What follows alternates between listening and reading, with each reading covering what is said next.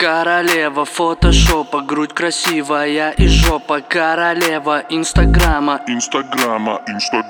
Королева фотошопа, грудь красивая и жопа. Королева Инстаграма.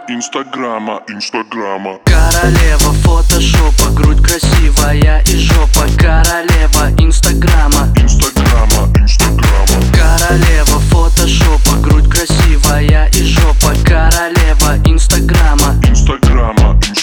Одинаковые телки заполняют мою инсталенту. Им аплодисменты, они так любят миллион комментов. Больше рекламы, хейта, силиконовые груди, губы, хэштеги follow me и видео так глупы. Перископ, снэпчат, фейсбук, вконтакте и тумблер. Ну-ка гуглим. Фейстюн ее жизнь, HDR фильтр. Она ведет свой тупой твиттер. И ее плейбой с таким видом, что вряд ли он бой, скорее рассуждаешь по-философски.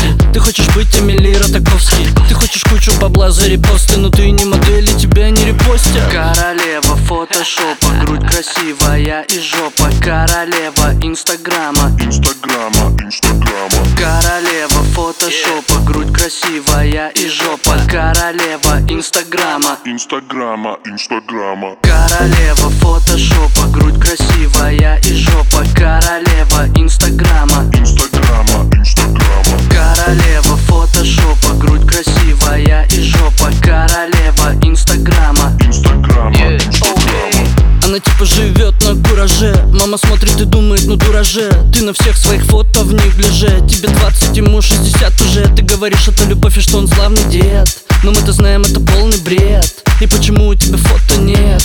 Ни одного с ним фото нет. Делай пост по салатик и не грузи. Снимай скорее халатик и не грусти. Сейчас приедет твой папик, ночной визирь, и он потом ей оплатит очку и стиль. Апартаменты и платья, в Монако бесконечные пати.